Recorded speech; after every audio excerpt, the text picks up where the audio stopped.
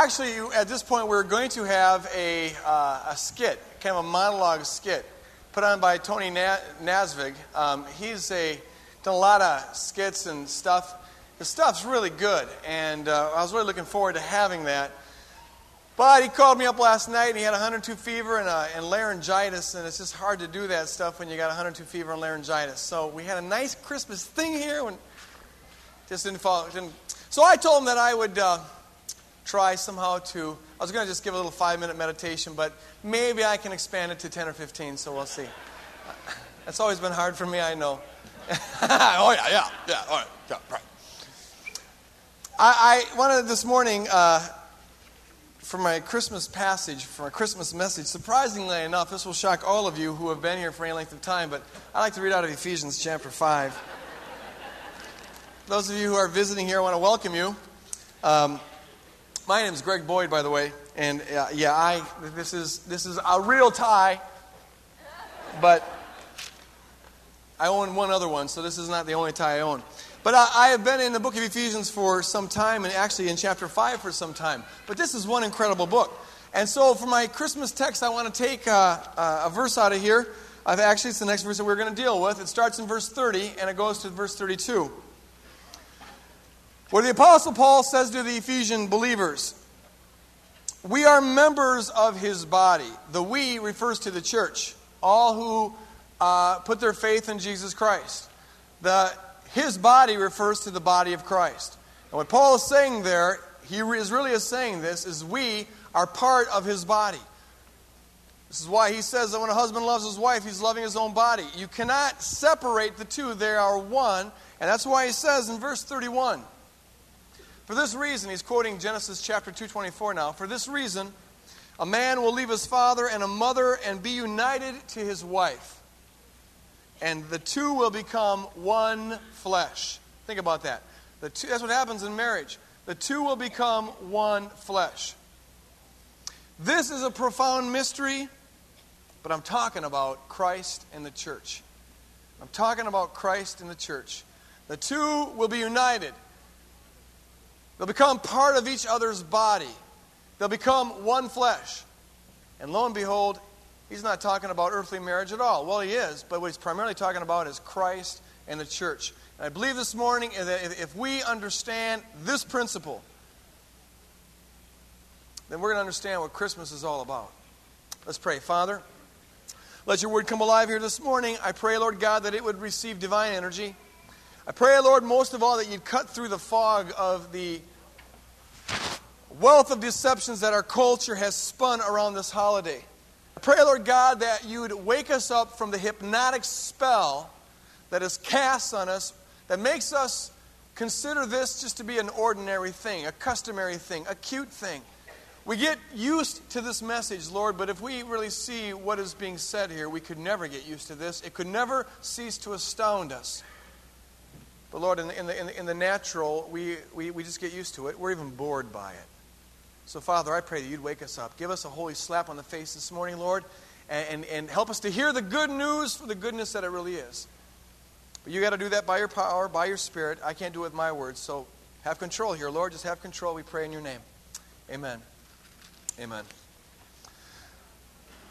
This year, I finally remembered to do something that I've been intending to do for about 5 or 6 years. I ordered Mr. Magoo's Christmas Carol. Oh, did you know that I like that show that much? Oh, it's my favorite one. You knew that. And they haven't played it on TV for at least 2 decades. It's not in movie theaters. Once in a while, it will show up in some obscure theater, like they showed it in the Science Museum in Minneapolis about 8 years ago. And I went to go see it. I love Magoo's Christmas Carol. It's like one of those, you have as a kid certain cartoons or maybe songs or rituals that just really made an impression on you, and they're kind of what Christmas is all about for you. It's when you hear those songs or see those specials, you go back to childhood. It resurrects all these old feelings and stuff, and that's what Christmas is all about. It's nostalgia. That's why we get so mushy-gushy, feely-touchy during this time of year. Well, for me, Magoo's Christmas Carol is just like one of those magical things, and it just, For whatever reason, it really hit me strong as a kid. But I haven't seen it, except occasionally, for about 10, 15, maybe 20 years. And finally this year I went out and I found out you could special order these things. So I special ordered it, and now I have my own Magoo's Christmas Carol. And I've watched it a couple times here in the last just couple days, and now I feel like my Christmas is fulfilled. This is what I've been waiting for. There's a lot of... How many people here have ever seen Mr. Magoo's Christmas Carol? Less than half. Less than a third. Either this is a very young congregation or I'm much older than I thought. This is the early 60s we're talking about, and there's some beautiful songs here. Winter was warm, la-da-da-da-da-da, winter was warm. There's that song in there. And we'll have a jolly Christmas just knowing we're together. That's in there. I don't know if you can recognize it or not, but that's in there. Jingle, jingle, coins as they tingle, make such a lovely sound. That's in there. The best one, and this is kind of what this is my lead-in's all about here. It's a really touching, poignant song that's sung by Ebenezer Scrooge as a child. The Ghost of Christmas Past. This is, by the way, The Christmas Carol is a version of Charles Dickens' Christmas Carol. And Scrooge plays, Magoo plays Ebenezer Scrooge. And he goes back and sees himself as a little child because the angel's trying to teach him how he got to be so miserable, basically. So he goes back and he goes to this little schoolroom. Some of you are going, yeah, you know it's coming.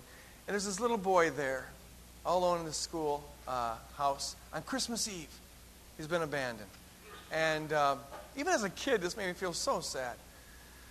And then the little boy starts singing, and Ebenezer Scrooge, the adult, starts singing with him. And he sings, "Hand for a hand," the song was planned for the world. Hand for a hand was planned for the world. Why don't my fingers reach? Goes like that. Millions of grains of sand in the world. Why such a lonely beach? Where is a voice to answer mine back? Where are two shoes that will click to my clack? I'm all alone in the world. Yeah. And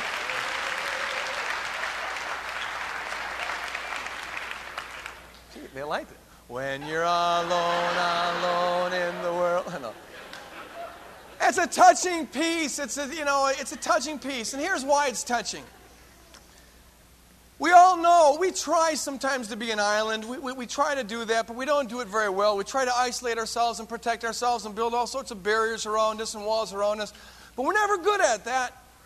However many times you've been burned by people and want to be able to live self-sufficiently and alone, and a lot of people, maybe some here in this crowd this morning, have tried to do that. However hard you try and however good you think you are at doing that on the outside, you know on the inside, in your heart of hearts, there's something profoundly wrong with that.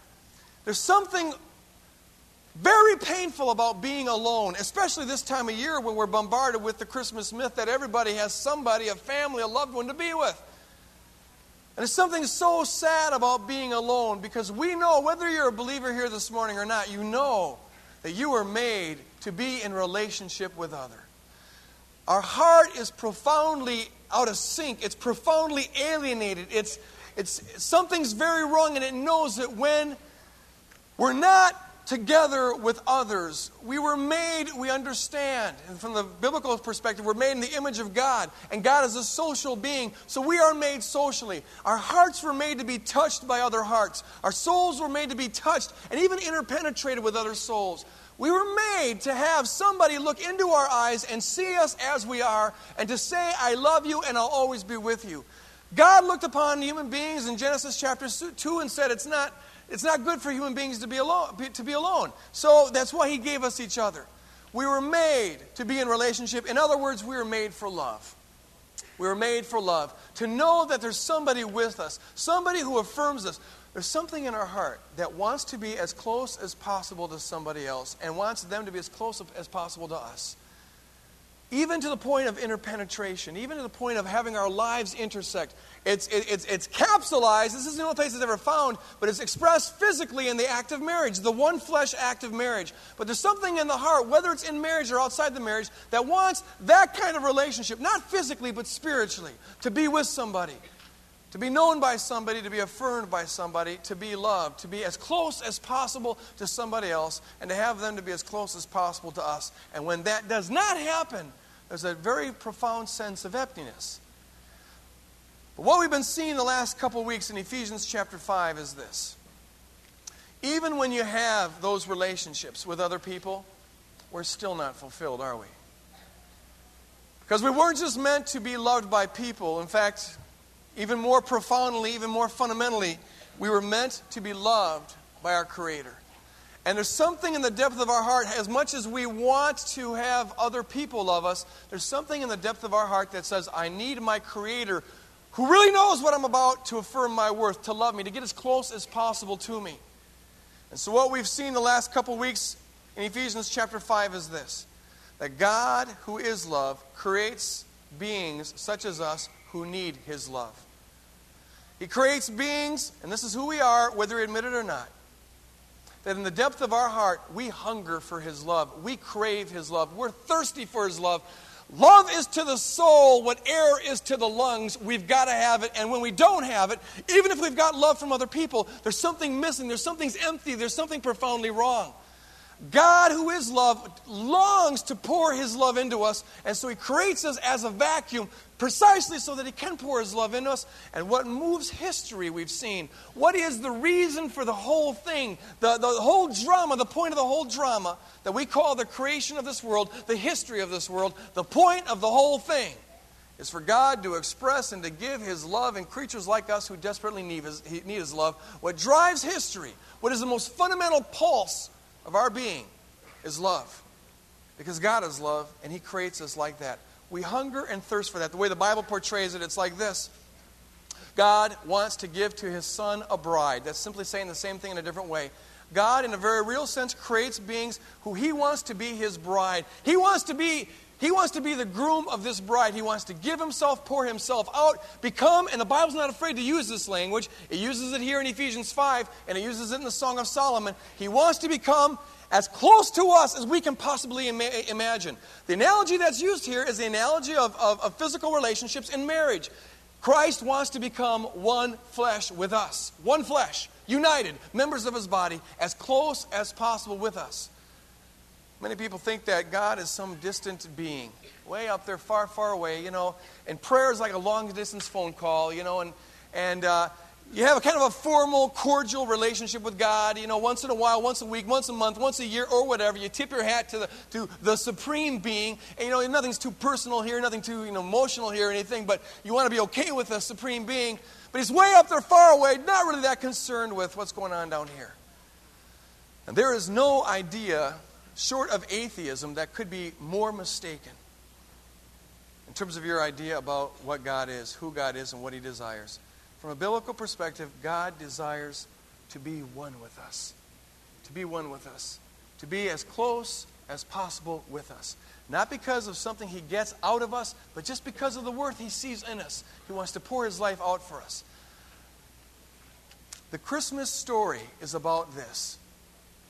This saying that Jesus Christ wants to be one flesh with us, with His church.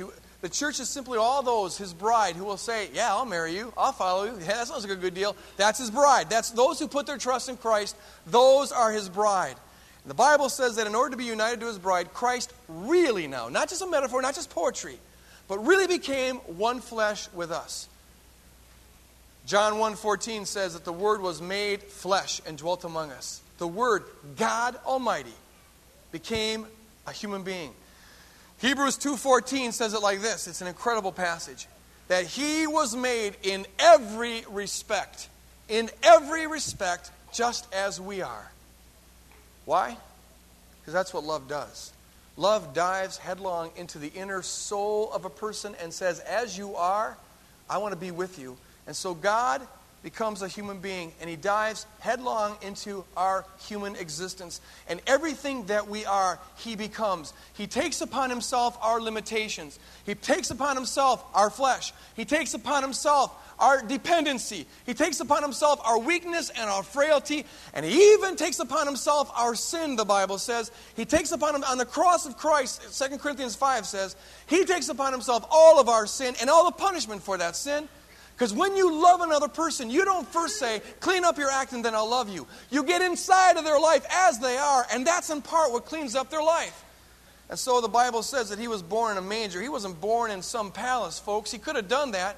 He was born in a manger. And we like to pretty that up around Christmas time, but if you think about what a manger is, it's a barn. And you've been in barns. Well, this is a barn that's just like that, but it's overcrowded. This is a barn that's connected to a hotel. This is a barn that's not clean very much. This is a barn that's going to stink to high heaven. It's a barn that's going to have a lot of donkey and cow manure all over the place. It's a barn where the hay is going to be smelly, and it's going to be gooey. And Jesus is laid in a manger. A manger is a feeding trough. A feeding trough is where there's animal spit. Jesus is wrapped up in swaddling clothes and put on in spit, animal spit, in a feeding trough, in a barn that stinks on a cold night. When God becomes a man, he doesn't just become a king man, he becomes a man in the heart of humanity, in the heart of our sin, the heart of our rejection, the heart of our rebellion, the heart of everything that makes life miserable down here and below, and that separates us from God. He dives headlong into it because that's what love does, and God is love. And that's what the whole thing is about. Now see, when we see that, if you got a regenerate heart, if you got a heart that's really been softened by the Holy Spirit, when you hear that, there's got to be something that says, I think I'm in love. I know I'm in love. He did that for me? He did that for me, right? For me. It wasn't just for humanity in general. It's for me.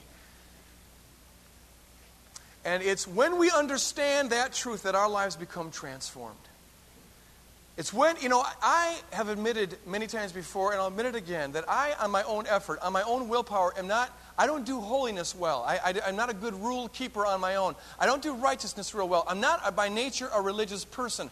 I don't do the religious thing well on my own. I'm not particularly loving on my own willpower. I'm not particularly a nice guy even on my own willpower. But when I see what Jesus Christ has done for me, when I begin to see the beauty and the glory of the incarnation that leads throughout his ministry and leads him to the cross, when I begin to see what I am worth before God, and I begin to see his beauty, and then I begin to see my beauty, there's something inside that says, I want to live for this guy. I want to live for this God. I want to follow him. There's something in my heart and in the heart of every regenerate person. Though there may be a lot of struggles that you're in, at the core of your being, there's something that says, I want to be your bride, and I will follow you anywhere. I do. When you invite me to be a spouse of yours, I say I do, and I will follow you anywhere. And the motivation for living a godly life, folks, is not to get God to love us. The motivation for living a godly life is because you finally begin to realize that he already loves you. And that's what begins to clean up your act. That's what begins to move you out of where you're at. When you understand, when you see and experience God's love for you as you are, you begin to become something different than you are. That's why Paul says in Ephesians 5. Ephesians 5, he says, Christ died in order to make us holy. He didn't die because we were holy. If we were holy, he wouldn't have had to die. Think about it. He died to make us holy. And that's why in Revelation 19, on that beautiful marriage supper of the Lamb we've been talking about the last couple, I never have gotten to preach on that verse, but I've been meaning to for a while. But in the marriage supper of the Lamb, that great feast, when the marriage is finally consummated, and we have that great party in heaven, the Bible says that the bride is dressed up in robes of righteousness. The robes of righteousness are the righteous deeds that she has done, but she doesn't dress up in righteousness in order to become the bride. She's already the bride. Christ makes her the bride. But when she understands what a bride she is, she wants to wear the best outfit possible. And when she sees the beauty of the groom, she says, man, I want to please him. I want to dress up for the party because I know what I'm worth because of what he's done for me. And I want to dress like it. And so it is in our life. This is what transforms us. And if there are people who are not transformed, it's not necessarily because they're not trying hard enough or because they haven't got a formula. It's because they don't see the beauty of who Jesus is. Here's the final point I want to make this morning. The truth that God became a man, the truth of this Christmas stuff will never, ever transform you as a beautiful bride if it's primarily a once-upon-a-time story. Follow me here. Our culture right now, Christmas has become a cute thing. This is what bugs me about it, to be honest with you. I get really bugged by this. The story, the manger, the hay, the angels, the shopping stars, and all that, it's become a cute thing. It's a quaint thing. It's a nice thing. It's a nostalgic thing. It's a pretty thing. It's a feely, touchy thing. And I'm so glad that once a year we can think about it. And when Christ is mentioned, it's in this, and that's not very often. You know, last year, I just heard this on the radio, there were 75 Christmas specials that were done on TV. 2 of them made a passing reference to Christ. So what you got is a whole culture that celebrates Christmas but doesn't know why. It's kind of, oh, hi, Merry Christmas, you know, it's Up with People Day, Happy Earth Day, Good Weather Day, or something. And there's this little Jesus that we can't figure out, but, you know, thank God for that, too. It's lost. And then when we do mention it, I went to my daughter's Christmas stuff, and they sang one song that actually said Glorious Deus, which in Latin means glory to God, but all the other ones were about Santa Claus and presents and this materialistic, crass stuff, and it bugged me. It was so shallow. Where was I? Yes. They're a culture. Yeah, I'm harping on a culture. And so what happens is this is what's really concerning, is that the whole thing turns into something that's cute. But here's the thing. Get this now. Either this stuff is true or it's not. Okay, that's kind of clear. Either it's true or it's not. If it's false, if this is just a story, just a myth, we really ought to get clear on that point. Let's be out loud about this. Let's proclaim it to be a myth. And let's find some other reason to celebrate December 25th. Maybe it's like this ad in the paper. There's this church that really advertised this. Whether you celebrate the sun, the birth of the sun, S-U-N, or the sun, S-O-N, come and have Christmas with us. Well, maybe we should celebrate winter solstice. That will make your day. Let's give presents for the sun solstice, whatever that means even. Let's be out loud. If it's a myth, let's be out loud with it. It's a myth. But if it's true, if this is true, if God Almighty, we're talking God now, if He became a human being, became this little baby in this manger, in a feeding trough, full of animal spit, in order to save me, then this has got to be anything but something that we celebrate and think about once a year. If this is true, folks, this is the most astounding, dynamic, powerful truth that has ever been spoken. If this is true, then next to this truth, there is nothing that really is important. If this is true, then the reason why you exist is right here. The purpose for existence is right here. And what your life has got to be centered on is right here.